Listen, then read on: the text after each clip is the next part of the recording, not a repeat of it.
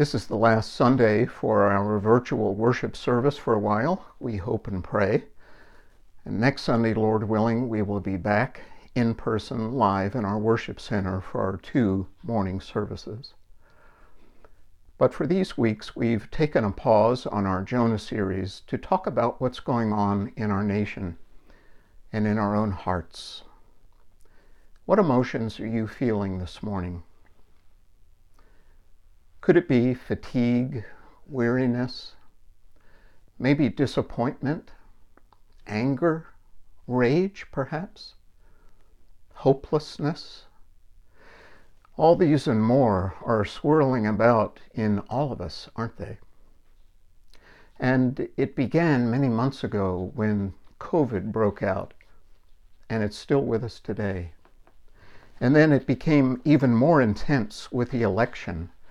And it seems like we're becoming beaten down and maybe even controlled by the next news item that's coming. Our lives seem to be like on a yo-yo, up and then down again, on a long string, up and then down again. And for some of you, maybe more downs than ups. These days remind me of the times of another prophet in the Old Testament who was a contemporary of Jonah, and his name is Isaiah.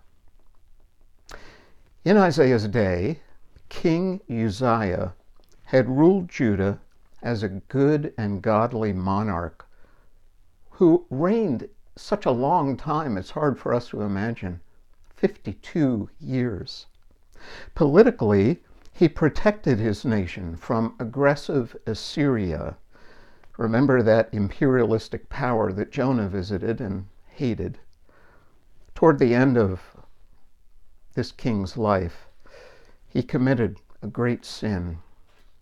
By acting like a priest, he entered the temple of God and burned incense. Not content to be God's king, in pride he wanted to be in the priesthood. And God judged this defiant act by giving him leprosy until the day he died. And now the leper king was dead. And the changes that were coming are uncertain. After his long and prosperous reign, would his son continue in his father's ways or not? The nation and Isaiah felt that uncertainty that we feel. The fears of new leadership, the possible invasion by Assyria, the threats to the nation in many ways, all of those emotions were swirling in Isaiah's heart and the heart of the people of Israel. And in the same way, we face political instability, cultural tension from racism, physical tragedy from the hurricanes and the fires, threats to our health from the virus, financial uncertainty, and to top it all off, yes, Thanksgiving and Christmas are just around the corner.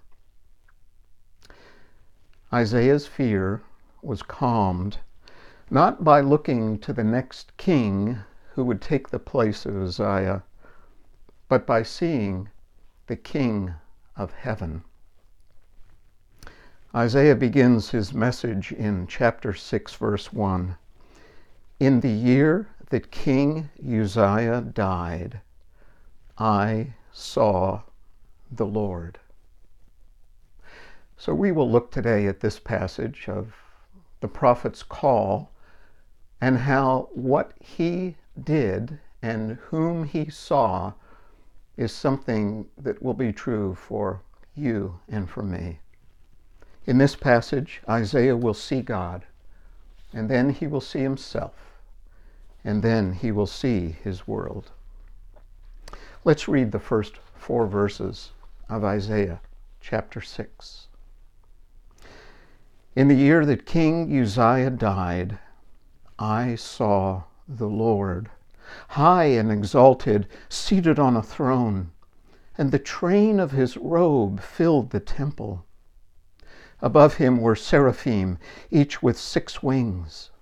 With 2 wings they covered their faces, with 2 wings they covered their feet, and with 2 wings they were flying. And they were calling to one another, "Holy, holy, holy is the Lord Almighty. The whole earth is full of his glory." At the sound of their voices, the doorposts and the thresholds shook, and the temple was filled with smoke. Isaiah saw God as high and exalted on his throne in his temple. He was surrounded by angels, here called seraphim. And this is the only time in Scripture we see them. These angelic beings had their faces and their feet covered by their wings. And they are the sinless guardians of a holy God, and yet their posture is one of humbleness, submissiveness to this awesome being on the throne. And they call out to each other about that being that they surround. Holy, holy, holy.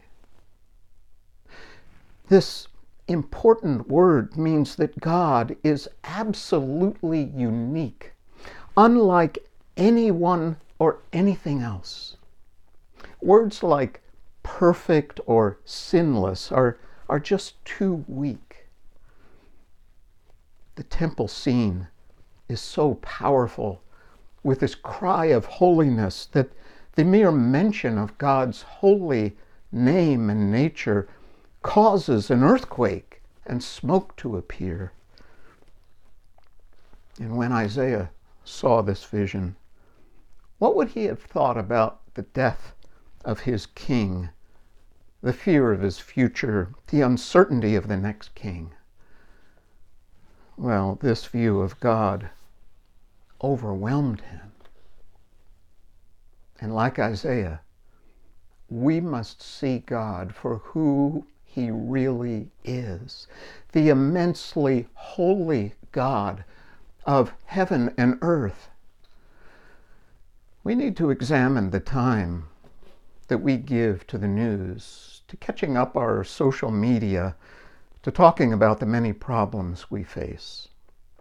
If you're like me, it's far more time than what I'm giving to thinking about God, to seeing him. God is not on Facebook. He's not on CNN or Fox News, but he is here. The seraphim, remember, they cried out, "The whole earth is full of God's glory." God's glory, the visible display of his holiness, fills the earth. Look for it in the falling leaves, the setting sun, the clouds, your pet, the amazing complexity of the human body in all of its shapes, sizes, colors, personalities, and creativity as we display the image of God. If you have eyes to see it in these places and many more, you can see it, and you will worship God. This is my Father's world. He shines in all that's fair. In the rustling grass, I hear him pass. He speaks to me everywhere. It's delightful to see God's glory indirectly in this beautiful, amazing world that he has made. You will also find God's glory in Scripture that speaks directly to us. If you want a fresh start, begin to read the Gospel of John to see Jesus' glory. The reason I suggest John's Gospel is because John quoted Isaiah 6, this very passage. And then he said in chapter 12, verse 41, Isaiah said this because he saw Jesus' glory and spoke about him. Spend time today in your Bible, maybe in the Gospel of John, and do it tomorrow and the next day. Because when you see the greatness of our holy God, you will begin to trust him more and more with your fears. You will ask him to strengthen you when your emotions are out of control, when the virus and the quarantine is driving you crazy with panic, when the election results keep you on edge even after they're announced, when your marriage is straining, when your kids are driving you up the wall, or when you cringe even thinking about Thanksgiving and Christmas. Take the time. Make the time. God is here. So what happened to Isaiah when he saw God as he really is? Well, listen to verses 5 through 7. Woe to me, I cried, I am ruined, for I am a man of unclean lips, and I live among a people of unclean lips. My eyes have seen the King, the Lord Almighty. Then one of the seraphim flew to me with a live coal in his hand, which he had taken with tongs from the altar. With it he touched my mouth and said, See, this has touched your lips. Your guilt is taken away, and your sin is atoned for.